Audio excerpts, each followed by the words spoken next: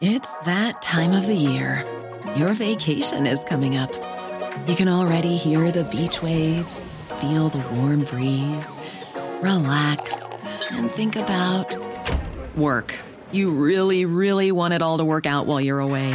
Monday.com gives you and the team that peace of mind. When all work is on one platform and everyone's in sync, things just flow. Wherever you are, tap the banner to go to Monday.com. Burrow's furniture is built for the way you live.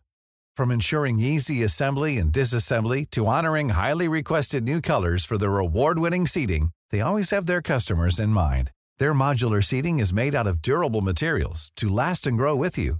And with Burrow, you always get fast, free shipping. Get up to 60% off during Burrow's Memorial Day sale at burrow.com/ACAST. That's burrow.com/ACAST. burrow.com/ACAST.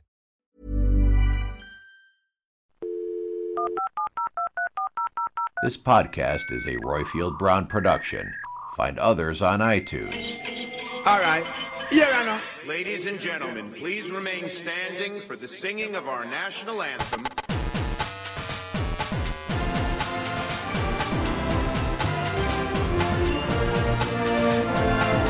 Let's get Brexit done. My administration has accomplished more than almost any administration in the history of our country.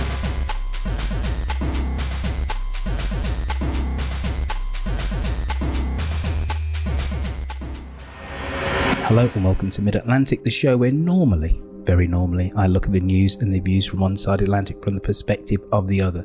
That's the general format of things on the podcast, but every now and then, you'll know because you are a loyal listener, I like to do a deep dive with somebody, and invariably they've got something kind of interesting to say. This is one of those episodes. I'm speaking to Michael Pembroke, who has got a book out. Michael, what is the title of your book, sir? There are two titles in different parts of the world. So the title in America and UK, Europe is America in Retreat, from the short story of America's leadership from World War II to COVID-19. The title in Australia is Play by the Rules, but the publisher thought that was too indirect for a US audience. So why should we be interested in America since the end of World War II, since the Japanese surrendered? Why is that a period of history which you felt you needed to write about? Because if I'm hearing correctly from your accent, sir, not only are you not an American, but you told me before we started that you're actually in Melbourne, Australia. True. I'm more a global traveller than anything else. I have spent a lot of time in America. At the age of 17, I was on breakfast television in Dallas talking about Nixon going to China. I was in Chicago when the Obamacare legislation went through. I was in New Jersey, Princeton a couple of years ago in the first year of Trump's presidency, and there have been lots of other visits over the time. I've got to know it pretty well. But, you know, I was fortunate as a child to spend a lot of time in Asia and a little bit of time in the UK. And I feel as if I have much more of a sort of well-traveled Asian perspective than most Americans. There are plenty of exceptions, of course. And that's part of the problem, I think, with the current US approach. Well, then, you asked me, Michael, I then put it to you then, sir. If you're one of these global travelling elite, surely then you can't understand how exceptional America is. You know, fundamentally, doesn't matter how expansionist American policy is, you scratch that very lightly and you have isolationism. You have a country that believes that its constitution is unique, that its people are unique, that it invented freedom and democracy. I'm not an elite in the sense that I don't understand and have engagements with and deal with people on the ground. You know, I don't just spend my time in hotels. I'm fully aware of the resentment right across the Middle East, and I'm fully aware of the befuddlement in East Asia at the confrontational approach of the United States. Now, you asked me a moment ago, Royfield, about why we should look at the United States since World War II. The last 75 years have actually been an extraordinary time because the United States has, over 75 years, conducted a foreign policy that has routinely attempted to transform other countries in its own liberal, capitalist, democratic image. No other country has ever done that. It's had damaging consequences. We've had wars in Vietnam, we've had wars, much extended wars in Korea.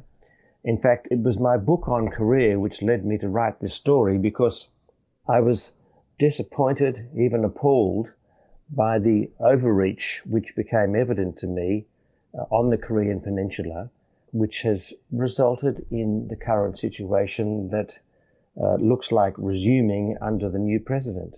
You see, and this is just a little bit of history, the UN Security Council authorized a mission to restore peace and security at the 38th parallel.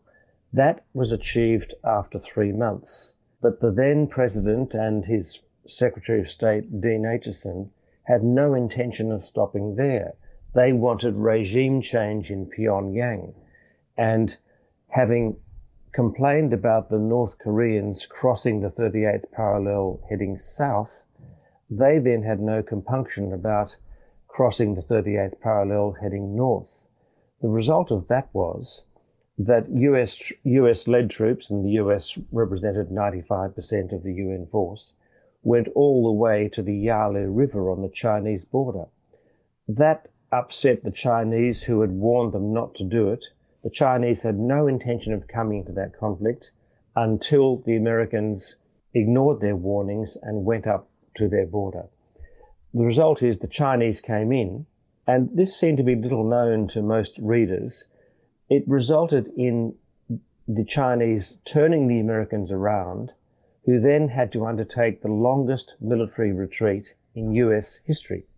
Then the war sort of coalesced around the border and went on for 3 more years. So the terrible carnage, the 3 million civilians approximately who lost their lives, was all the result of overreach by the United States. North Korea was where napalm first made its name. We didn't see it, we didn't know about it then because there were no television cameras, as there was in Vietnam. At a time when the world was discussing whether the carpet bombing of the Japanese cities in World War II and the carpet bombing of German cities in the same war was justifiable and should be curtailed, the Americans flattened the whole of North Korea. They dropped more bombs on North Korea than in the whole of the World War II Pacific campaign, and a huge amount of napalm, as I've said.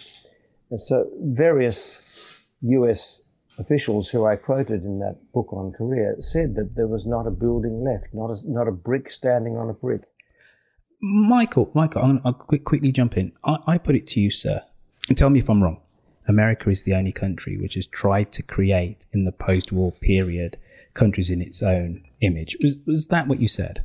No other country has uniformly and routinely tried to convert other countries or transform other countries in its own liberal, capitalist, democratic image.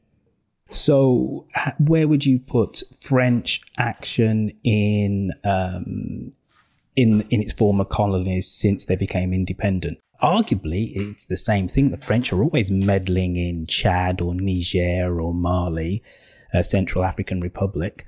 That's entirely different. And the British colonies were the same, such as Malaysia and so forth, and the Portuguese colonies in Indonesia. The colonial empires, such as Britain, France, Portugal, were very slow to let go of their colonies and resisted their attempts for freedom, and they fought to retain their colonies. That's entirely different from engaging in a global campaign to transform other countries in your own extreme liberal, democratic, capitalist image. We now have the situation, Roifield, where there are US troops in more than 170 countries. The budget for defense and national security exceeds $1 trillion, and the United States spends more on defense than the next 9 countries combined. I always thought it was... He has an empire of bases consisting of about 700 or 800 bases and installations around the world. There is nothing comparable to that done by any other country. The closest you get is the Roman Empire, which had an empire of bases which stretched from Scotland to Spain to North Africa to Syria and the Balkans. But we know what happened there. And it's an interesting historical parallel, which I've had to talk about recently. There were 2 great empires 2,000 years ago, China in the east under the Han Dynasty and the Roman Empire. The Roman Empire became stretched because of its militarism and its empire of bases. It had an imbalance of trade with China, surprisingly, so it's not new. And it could no longer afford its militarism, and its currency was debased. So the Roman Empire crumbled. Now, I'm not saying that's exactly what's going to happen in the modern world, but you cannot sustain the sort of militarism that the world has been subjected to, and we've just become used to it, and most people don't even question it, without there being consequences. That $1 trillion spent on defense by the United States, I said, was more than the next 9 countries combined. That includes China. The China expenditure on defense for a population which is 4 times greater is about $200 billion. So, no, it's a worrying trend. The figure which is used to explain America's spending on the military is no one's arguing against that, and it is far in excess of. I always thought it was the next 19 comparable countries, but 9. Either way, it's much larger than the next. There's no question of that. But isn't this a price that America is paying to keep the global system afloat? We have 28,000 US troops in Korea. I don't know how many that we have still in Germany, and that is no longer on the border of the Cold War by any stretch of imagination. It should be Poland. And yes, there are US troops in Poland and in the Baltic countries. Yes, it's defense, but ultimately it's safeguarding and underpinning of the post-war economic system, so that these bastions of capitalism, or these new bastions of capitalism, because Poland would be just 30 years a capitalist country, can trade freely. It's almost like having a navy, isn't it? What does the British Navy do other than just make sure that pirates don't disrupt commerce? That's what the US Army is doing, and we should thank them for it. I don't think it is useful at all, Roifield. I'll just have to disagree with you on that. Michael, don't think that necessarily. Everything that I say, I utterly agree with. I just need to try and poke holes into some of your arguments. That's fine. That's fine. You are not sustaining a global order. You're actually, by having troops all over the world in 170 countries, you are creating instability and perpetuating instability and perpetuating resentment. Now, just come back to Korea again. There are 82 bases still in Korea. There was an armistice treaty in 1953. A term of the armistice treaty was that the parties would come together the next year to agree on a peace treaty to resolve the political issues. The Americans would not even consider doing so. So we still have no peace treaty. The big problem as far as the North Koreans are concerned is the fact that they have these US bases just across the border, all directed at them. And there's no doubt about this in my mind. They have said that they will agree to denuclearize if there were steps taken to secure their peace and security. And they cannot have peace and security while the Americans maintain hostile forces in South Korea. Now, unfortunately for the North Koreans, the Americans now want to keep those bases in South Korea and another 100 odd in Okinawa and other parts of Japan, and their own bases in Guam, because they now consider China to be their greatest threat. China actually is an economic competitor, but it is not a military threat. China doesn't seek global military domination in the same way that the United States has sought to achieve over the last 75 years. And nor does it seek to export its ideology or its system of government. We've had proselytizing democracy for 75 years, even longer actually, but quite especially in the last 75 years. China won't send invasion forces around the globe, as the Americans have done time and time again, most recently in Iraq. There are 193 countries recognized by the United Nations, and a few more that it doesn't recognize, one of them being Taiwan. China, and I'm not an apologist, I'm just drawing a contrast, China believes in multipolarity. It doesn't want to rule the world. Its objective is to advance its own economic success. So that we're in complete and utter agreement with. China has no military bases in South America. It has none in North America, none in the Caribbean. They are building a naval base in Djibouti, or at least having access to one. They have they've done a deal, or at least helped to bankrupt the Sri Lankans, so that there's going to be a Chinese naval base there.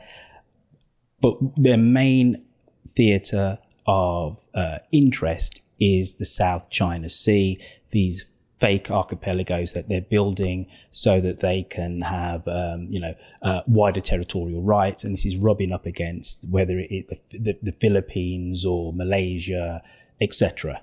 However, I think where this connects to my previous point, though, Michael, is that if you view American troops around the world as underpinning, whether it's right or wrong, it's not part of my argument, but it underpins American troops in Germany have underpinned stable democracy in the heart of Europe since 1945, and has underpinned the economic system. You literally couldn't have the European Union without those US troops there. So it underpins the global economic system as we understand it. What China is doing is trying to create a new economic system, which in many ways looks like a liberal democratic economic outshoot with this illiberal kind of communist government. But they're doing exactly the same thing as the Americans, but they're not using troops. They are giving relatively cheap loans to African states, South American states, Caribbean states, and then they become in hook to China. They get high on this cheap Chinese money, and then that does buy China influence. Discuss. Whatever China is doing to advance its economic success is not resulting in the bombing, killing, and murder of civilians around the world. The number of people across the Middle East who have been displaced or have had their families torn apart, and in parts of Asia, and then of course earlier in the 60s in Vietnam, and before that in the 50s in Korea, is just obscene. There have been millions and millions of people who've suffered at the hands of US attempts at regime change and interference in foreign countries. And I could have mentioned South America too. So I don't have a problem with anyone, any country, engaging in economic competition, and if that results in extending their influence, advancing their trade success, well and good. Now and there's a lot of simplification out there about what China is doing. No other country is providing all of the infrastructure, or all of the funding and the infrastructure throughout Africa and South America that China is doing. Some countries have negotiated bad deals, and China has, under world pressure, has agreed to revise and review some of those deals. The port of Hambantota in Sri Lanka is not a Chinese naval base. It's a port. It's a civilian port, And I've explained in the book, as have many others, that it is not bankrupting Sri Lanka, and it was a deal done by the Sri Lankan government for its own advantage. Because you know what, Michael? It was a slight slip of the tongue of me to say they're bankrupt in Sri Lanka, but the Chinese do actually own the port and can kind of now do what they wish with it. So it's almost like extraterritorial rights that they have on this port. What's wrong with that? I don't understand what's wrong with that. And I don't but more fundamentally, I don't accept the notion without examination that somehow the presence of US troops underpins the global order. I don't know what underpins means in that context. Okay, I don't see. I'll give two examples. I've given the example of West Germany, but prior to unification, obviously it was West Germany. There is no way that Konrad Adenauer et al., Willy Brandt could have not only planted the seed of liberal democracy in the heart of Europe, but then had the German economic miracle if communism wasn't kept at bay, physically kept at bay at that border. And then there's two other examples. Taiwan is an economic miracle relative to its size, and that is because up until relatively recently, the Communist Chinese government has never had the wherewithal to threaten that. Ditto the same with South Korea. South Korea has gone literally from zero after the end of the Korean War to hero status, one of the biggest economies in the world. And that is because North Korea cannot seriously invade it or destabilize it. So here's just three examples. North Korea does not want to invade South Korea. This is a myth. It doesn't want it. It wants its own security. The reason why there were NATO forces in Western Europe was to create a buffer against any Soviet invasion threat. Russian archives, since they've been available after the end of the Cold War, have not revealed a single instance of a serious plan by Soviet Russia to invade Western Europe or to engage in a first strike against the United States. The more militarism you have, the more it becomes a self-fulfilling prophecy, the more enemies you create. I agree. But surely we're viewing that with the benefit of hindsight. If I'm Dean Acheson in the 1950s, and then all of a sudden my one military advantage, we are the only country to develop the atomic bomb, then all of a sudden the Soviets do, I'm pretty worried. All of a sudden I'm building the Southeast Asian Treaty Organization, I'm building NATO, I'm building all sorts. I think with the benefit of hindsight, you can say what you're saying, but surely we're saying that from 2021, not 1952. Roifield, one has to be careful here. I'm not saying this about you, but there are a lot of generalities spoken by people. Now, for example, 1945, the US had the atomic bomb. It dropped it on Hiroshima and then on Nagasaki. Nagasaki was not in the least bit justifiable, and nor probably was Hiroshima, and I've explained that in the book and relied upon many of Truman's generals to support that proposition.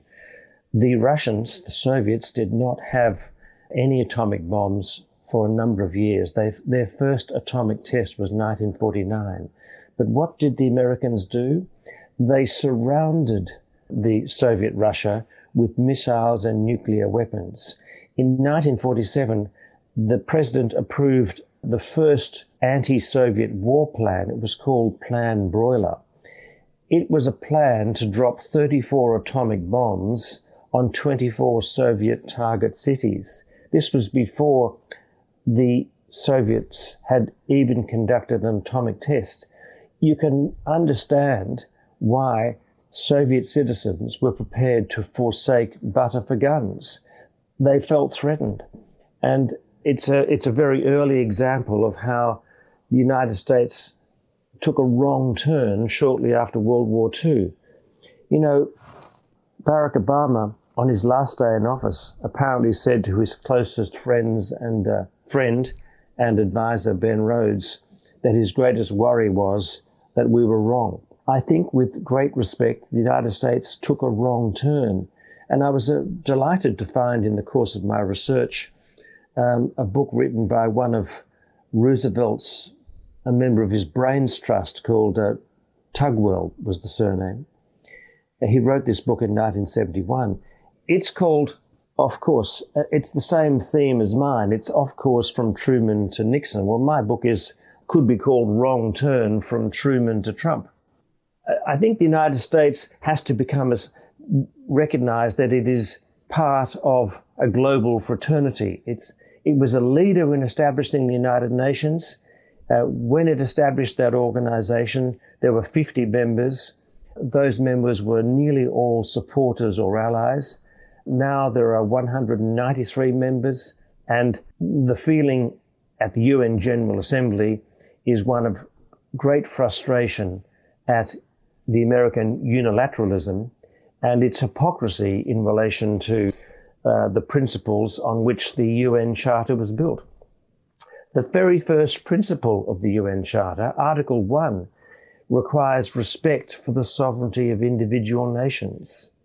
One of the other foundational principles is the importance of not engaging in unilateral military aggression or interference and leaving it to the collective security mechanism of the United Nations.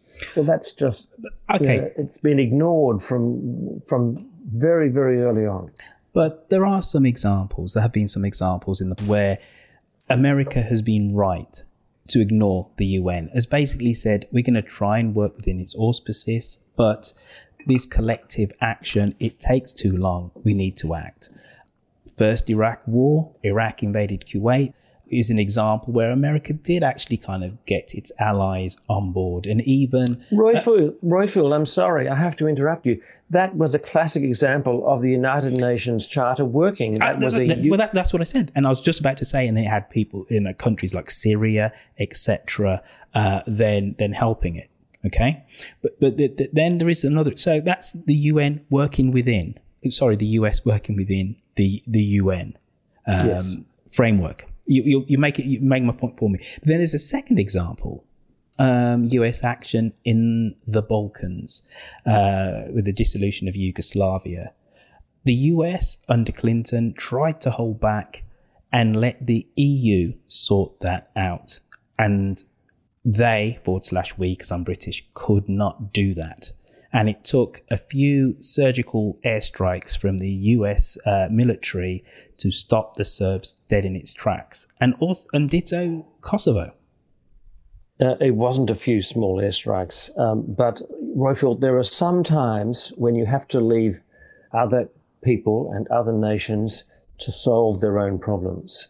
The NATO bombing of Bosnia was not justified by the United Nations, and its consequences are arguable.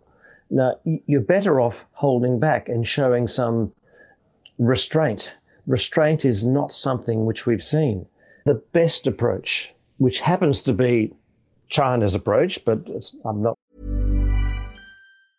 A lot can happen in the next 3 years. Like a chatbot may be your new best friend. But what won't change? Needing health insurance. United Healthcare Tri-Term Medical Plans are available for these changing times. Underwritten by Golden Rule Insurance Company, they offer budget-friendly, flexible coverage for people who are in between jobs or missed open enrollment. The plans last nearly 3 years in some states, with access to a nationwide network of doctors and hospitals. So for whatever tomorrow brings, United Healthcare Tri-Term Medical Plans may be for you. Learn more at uh1.com. It's that time of the year. Your vacation is coming up. You can already hear the beach waves, feel the warm breeze, relax, and think about work. You really, really want it all to work out while you're away. Monday.com gives you and the team that peace of mind. When all work is on one platform and everyone's in sync, things just flow. Wherever you are, tap the banner to go to Monday.com. Millions of people have lost weight with personalized plans from Noom. Like Evan, who can't stand salads and still lost 50 pounds. Salads generally for most people are the easy button, right? For me, that wasn't an option. I never really was a salad guy. That's just not who I am. But Noom worked for me. Get your personalized plan today at Noom.com. Real Noom user compensated to provide their story. In 4 weeks, the typical Noom user can expect to lose 1 to 2 pounds per week. Individual results may vary. Saying that China's perfect is non-interference in foreign countries. Okay. I think there have been some examples of American restraint since 1945. But as I said, I'm somewhat being adjunct provocateur in our conversation and just trying to see if there are any holes to poke in some of your arguments. But let's move on from, America from 1945 to 2021. I'm a student of history, and the parallels, the analogies between the American Empire and the Roman Empire are legion. And one of the ones which I always kind of is really home for me is the amount of non-white combatants in American uniform. It's much higher than their percentage of the civilian population. And the same thing happened in Rome, but they weren't non-white, they were non-Romans. So you had lots of Germans, Celts, etc. in the Roman army in the last 150 years. How do we get comfortably to this multipolar world that you're describing, which has, I'll draw some rough lines. So you have an economically robust China, which is fueling maybe some of the smaller economies in Asia. You have a robust Africa, which is full of entrepreneurial spirit in places like Kenya, which has a mini tech hub, Nigeria. Then you have the US, and you have a strong and confident Europe under the auspices of the EU. And then just for slight whimsy, you have a CANZUK.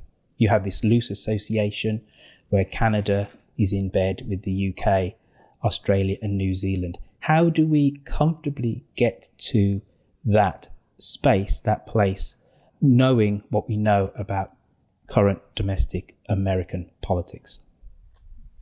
I'm not sure that we will. I have been interested to see in the last week the articulation of President Biden's China policy and the reinforcement of the position that was taken during the Trump presidency, and some of the statements that have come out from the new Secretary of State Blinken and the Asia advisor Kurt Campbell all make it clear that the United States, even under the presidency of Joe Biden, maintains the position that it is engaged in some sort of clash of civilizations or ideological struggle for democracy against China. If that's the case, the curious thing is that China doesn't think that it's engaged in any sort of long-term ideological struggle. The feeling is not mutual. What we should do in the modern world, and this includes Australia, which is very closely aligned with the United States just at the moment, and Canada and Europe, is cooperate with China. And unlike what the conservatives say, cooperation is not cowardice. The whole world has much to gain from US-China cooperation. Apart from peace, it will mean expanded markets, accelerated technological processes and progress, the avoidance of any sort of arms race, progress against COVID-19, of course, a robust global jobs recovery, and overall reduced tensions. So, okay. We need to understand that the world is about economic competition in the 21st century, not about military dominance or the export of ideologies as it was during the Cold War. How can we sit down and cooperate with China economically when there isn't a level playing field vis-a-vis China and importing to China, and also there isn't a level playing field with intellectual copyright? Aren't those two key things whereby you talk about cooperation with China, but China is not cooperating with the West? You negotiate. That's what diplomacy is all about, and that's what economic competition is all about. You don't threaten to go to war. You don't send warships into the Taiwan Strait. You do your best to negotiate. It can be done. It can be done. There have been negotiations for some time in the World Trade Organization about China allowing more European involvement in China. Europe, by the way, and the UK as well, have a more enlightened approach to cooperation and collaboration with China. The United States has a defense and strategic strategy, which it produced in the early years of the Trump presidency, which absurdly characterizes China as its enemy. It's not an enemy. It's difficult for the Chinese, let alone me, to understand why it's an enemy. It's an economic competitor. It's a peer competitor. The problem is, and I've heard very distinguished American political commentators say this, America will not tolerate a peer competitor. And that's just, frankly, childish. It's just, surely there's the existential threat from China is its model of economic power, that at the heart is, it's not communism as we'd understand it from 1945 to 1991. It's not, right? But it's definitely not liberal economics, is it? It's definitely not the vote or freedom the way that Americans seem to frame freedom all the time. So if you view in China that way, this is an existential threat to philosophical and ideological hegemony. But why is it an existential threat? It's just different. The world is made up of many diverse and different systems of government. There are many types of folly and malevolence which masquerade as democracies. There are many types of authoritarian states. They're just all different. We all have to collaborate with each other and coexist. In East Asia, the powerhouse nations, most of the ASEAN nations, want nothing to do with the confrontational approach being exhibited by the US military through the Indo-Pacific Command. They might have their grievances with China. Some of them do. Not all of them, some of them do. But they all want to coexist with China. And if it just so happens that through the course of history, China becomes an even greater economic behemoth than it is now, well, that's just the tide of history turning, and you adapt to it, and you can profit from it. If you want to collaborate, you can profit from it. Things might change, but there is profit to be made in dealing with China, and countries like the US and Australia and others who are closing their minds to China are missing out on an opportunity. How much of this current strategic stance of America is to do with its military-industrial complex? It has a lot of men in uniform. Let's say if tomorrow America... And women, Roifield, men and women. Thank you, Clint. If America was to withdraw from Germany today, was to withdraw from the Baltics, was to withdraw from all of its far-flung bases around the world, what would it do with those returning men and women in uniform? It would create a great unemployment problem and a great drain on the resources of psychologists and counsellors. It's a problem that they've made for themselves.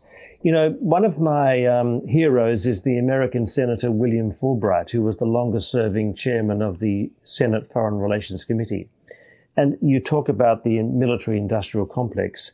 Fulbright said the most important problem in the United States, and he said this years ago, was that the American people were beset by the assumption that force is the ultimate proof of superiority, and that when a nation shows that it has the stronger army, it is also proving that it has better people, better institutions, better principles, and in general, a better civilization. Well, I'm afraid Fulbright was pouring scorn on that, and I'm completely with him. The military-industrial complex is a real burden for the United States. It's got to start drawing back and beginning to conduct its economic affairs on the basis of a less militaristic approach. It will be good for it and for the world. America's got to get its house in order. You know, you can't maintain any sort of global leadership and respect in circumstances where you've been hypocritical and where your own house is not in order. Some people are quick to criticize internal matters within China. Some journalists always grab for the Uyghurs or the conduct in Hong Kong. They are parts of China. We don't, in the West at least, rush to condemn the United States for its systemic racism or its excessive gun violence or its gross inequality. But they are terrible features of society which America seems to have more of than many, many other countries. But surely the difference is there, that though the rest of the world always points a finger at America for those things, America is having that debate with itself. Your average Chinese citizen cannot talk to the Chinese government about the treatment of the Uyghurs or the anti-democratic shutdown in Hong Kong. So there is a difference. No country on planet Earth is perfect, but within the democratic world, a debate can be had. That's true. That's true. And that's why I would prefer to live in a democratic country, but we can't all choose to live in a democratic country. So we have to accept that there are different systems, and different governments in different places adopt a different approach to maintaining a civil order. Now, if the Chinese approach is over the top as far as most of us in democratic countries are concerned, but it's their choice. You know, that's the way they do things. It's not a reason for saying that they're an existential threat or that they're an ideological threat or that we should go to war with them. That's just their approach, which we should respect. For example, in Saudi Arabia and many other countries, there are aspects of society with which we disagree. Now, for ideological reasons, the Americans support the Saudis, but you know there are differences all over the world, and I think the carry-on about China is not sound. I'd like to see things change as a human being, and there are many good bodies around the world that can do that. But it's we have to accept and coexist. Michael, I in large part agree with some of the things that you say. The only thing I'd disagree with before I ask Clint if there's anything he'd like to chime in with is that I think you paint a slightly simplistic view of America's position in the world, because I think America is slightly hoisted by its own petard, and it has all these men and women in arms, in uniform around the world, and they have, up until, let's say, the economic crisis of the early 1970s, with the oil crisis, underpinned the post-war economic world. Having those troops in Europe did do that.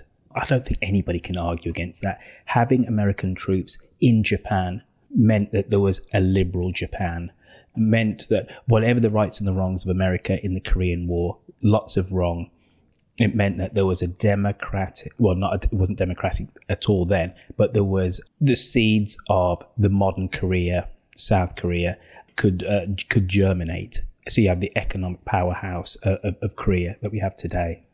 But I think that you underplay the fact that there are many countries around the world that are quite happy to be under the American military umbrella.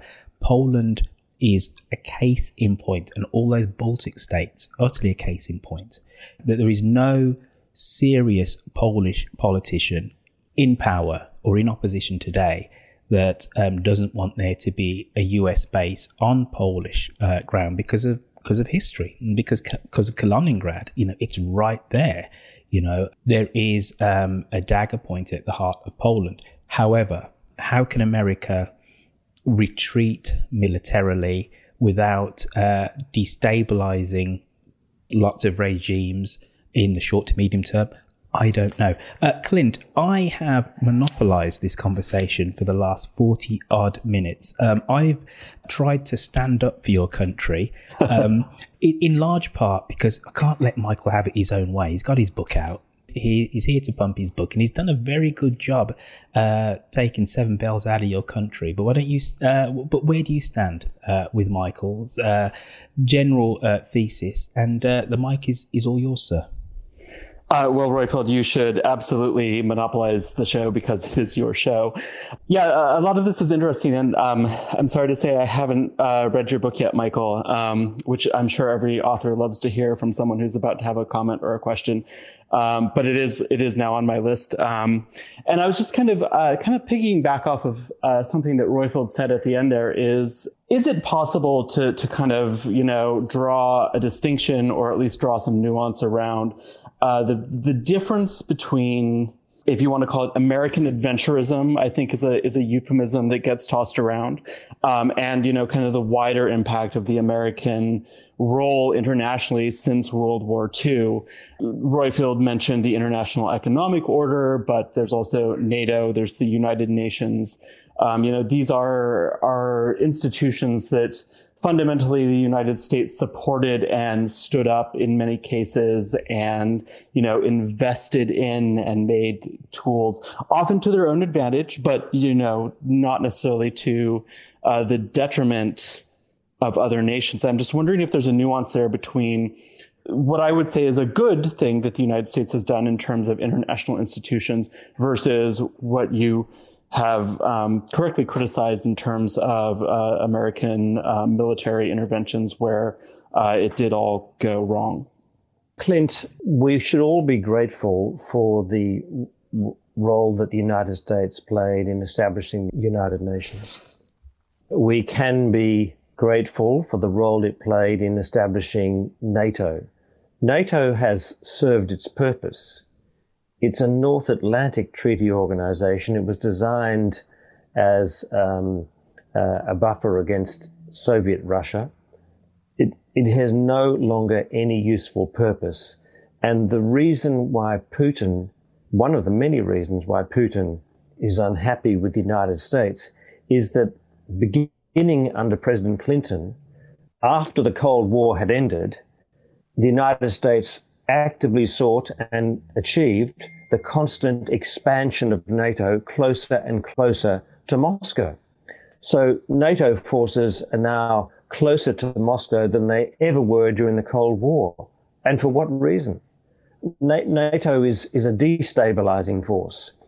I have to come back to Roifield. I do not quite know how it can be said that the presence of troops and bases in, say, Japan or, say, South Korea actually underpins the economic prosperity of those countries.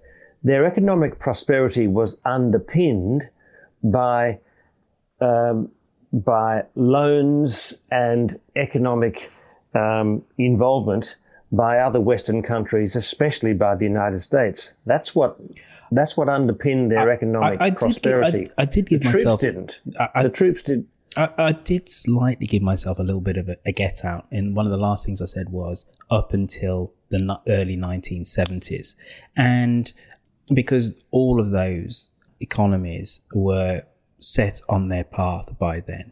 But it was, dare I say it, American troops in the heart of Western Germany meant that there was no way there could be a return to Nazism. full stop. And that's regardless of the Marshall Plan loans. The physical troops there meant that. And America didn't overtly have its troops walking around the streets of Bonn or Cologne, but that's what it did. So it didn't only project power to protect this new Western European frontier against the Warsaw Pact. It was also an implicit threat against extremism in those countries. But from the 1970s onwards, I think you made a really valid point, and I'm inclined to agree. Why there are American troops in Okinawa now, I don't really know, other than it's a forward base potentially for any Far East Asian theatre of war. It makes no obvious sense. Other thing, for me, it's kind of quite key that you've not mentioned Poland, because that is the obvious redoubt to your argument, because the Poles are the most USophile, if that's even a word, of nations. That for them, it's incredibly important. They petitioned for there to be US bases in Poland because they're scared of the Russians. And historically, they have every reason to be scared of the Germans and the Russians. And sorry, Royfield, your question was, why didn't I mention Poland? You know what? As Clint says, it's my show, so I talk too much. Yes. But yes, that was my question. Look, I remember Gdansk 30 years ago. The current leadership in Poland is extremely pro-American, extremely right-wing, very anti-communist. That's just the way they are at the moment. There is no current existential threat to Poland. As I said, the NATO forces have created the fear and apprehension and the enmity that currently exists in Eastern Europe. They've outlived their usefulness. Michael if you're going to withdraw troops from Germany, as the United States has done and is continuing to do, I understand, I'm not sure why you need to have multiple bases in Poland as well. I'm just not with you on that at all. No, well, it's a political issue. The Poles want American military support because it's good domestic politics in Poland. That's all it is. Absolutely, and we need to start to wrap this up. I'm getting messages saying, "Am I finished yet?" Well, Clint, if you can spare another couple minutes, and if Royfield doesn't mind, I have kind of a concluding question. Yes, maybe. And I'll say I do disagree with you somewhat, and I mean that very respectfully. And as I said, I haven't read your book yet, and I look forward to possibly being convinced. I go into it with an open mind. And do you have a kind of a counterfactual? I know counterfactuals are only thought exercises, but do you have a counterfactual where after World War II, the United States kind of embraces its isolationism, which is a very strong element of the American people?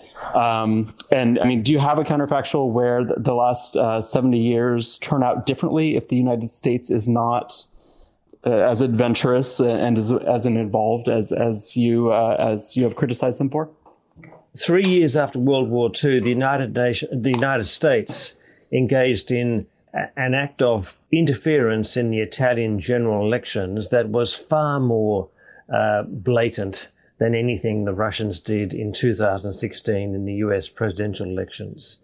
That set the tone for the next 75 years. It has resulted in a complete loss of respect over time as one overreach has followed another.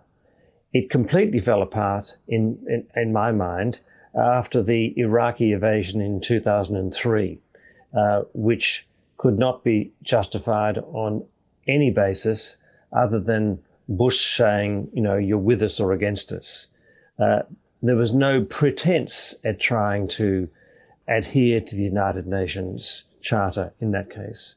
The counterfactual, meaning what would have happened but for these interventions, well, there'd be a lot less people alive today. There'd be less resentment across the Middle East and across South America and Central America. We wouldn't have had 20 years of conflict in Vietnam. We would have a different world in which different power blocks would have emerged, and it wouldn't have been just for America to try to change things, to change the world in its own image for its own benefit.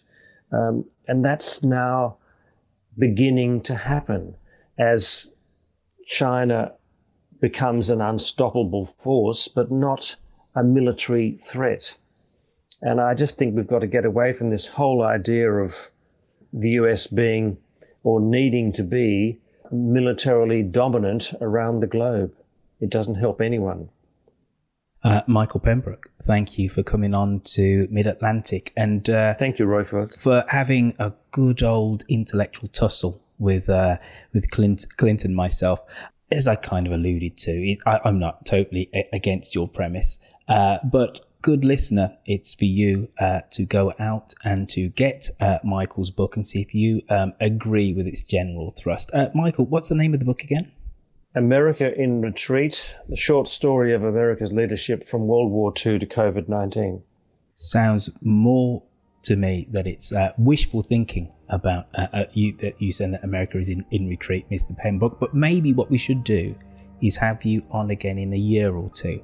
Then we could maybe discuss the foreign policy moves of the Biden administration. Also, good listener, what you can do, if you're listening to this podcast, why don't you follow us on Clubhouse, the new social media app. So if you have an iPhone, you can join up. Badger a friend if you don't have an invite, get an invite, and then if you are on the app, go follow Mid-Atlantic. We do our shows every Thursday at 7 p.m. UK time. Generally, when it's not daylight savings hours, means that it's 2 p.m. Eastern and 11 a.m. If you'd like to send me an email, and we do have an email and a half from our last show, you can send an email by either going onto midatlanticshow.com and hitting contact. Also, quite simply, you can send one through to me, Roifield, spelled ROIFIELD, @gmail.com. But until then, look after yourselves, take care, be safe, and don't forget, left to centre politics is right politics. Bye-bye.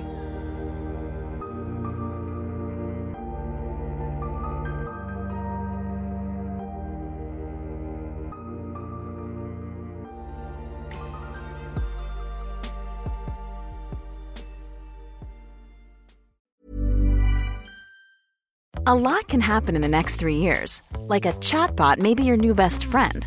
But what won't change? Needing health insurance. United Healthcare Tri-Term Medical Plans are available for these changing times.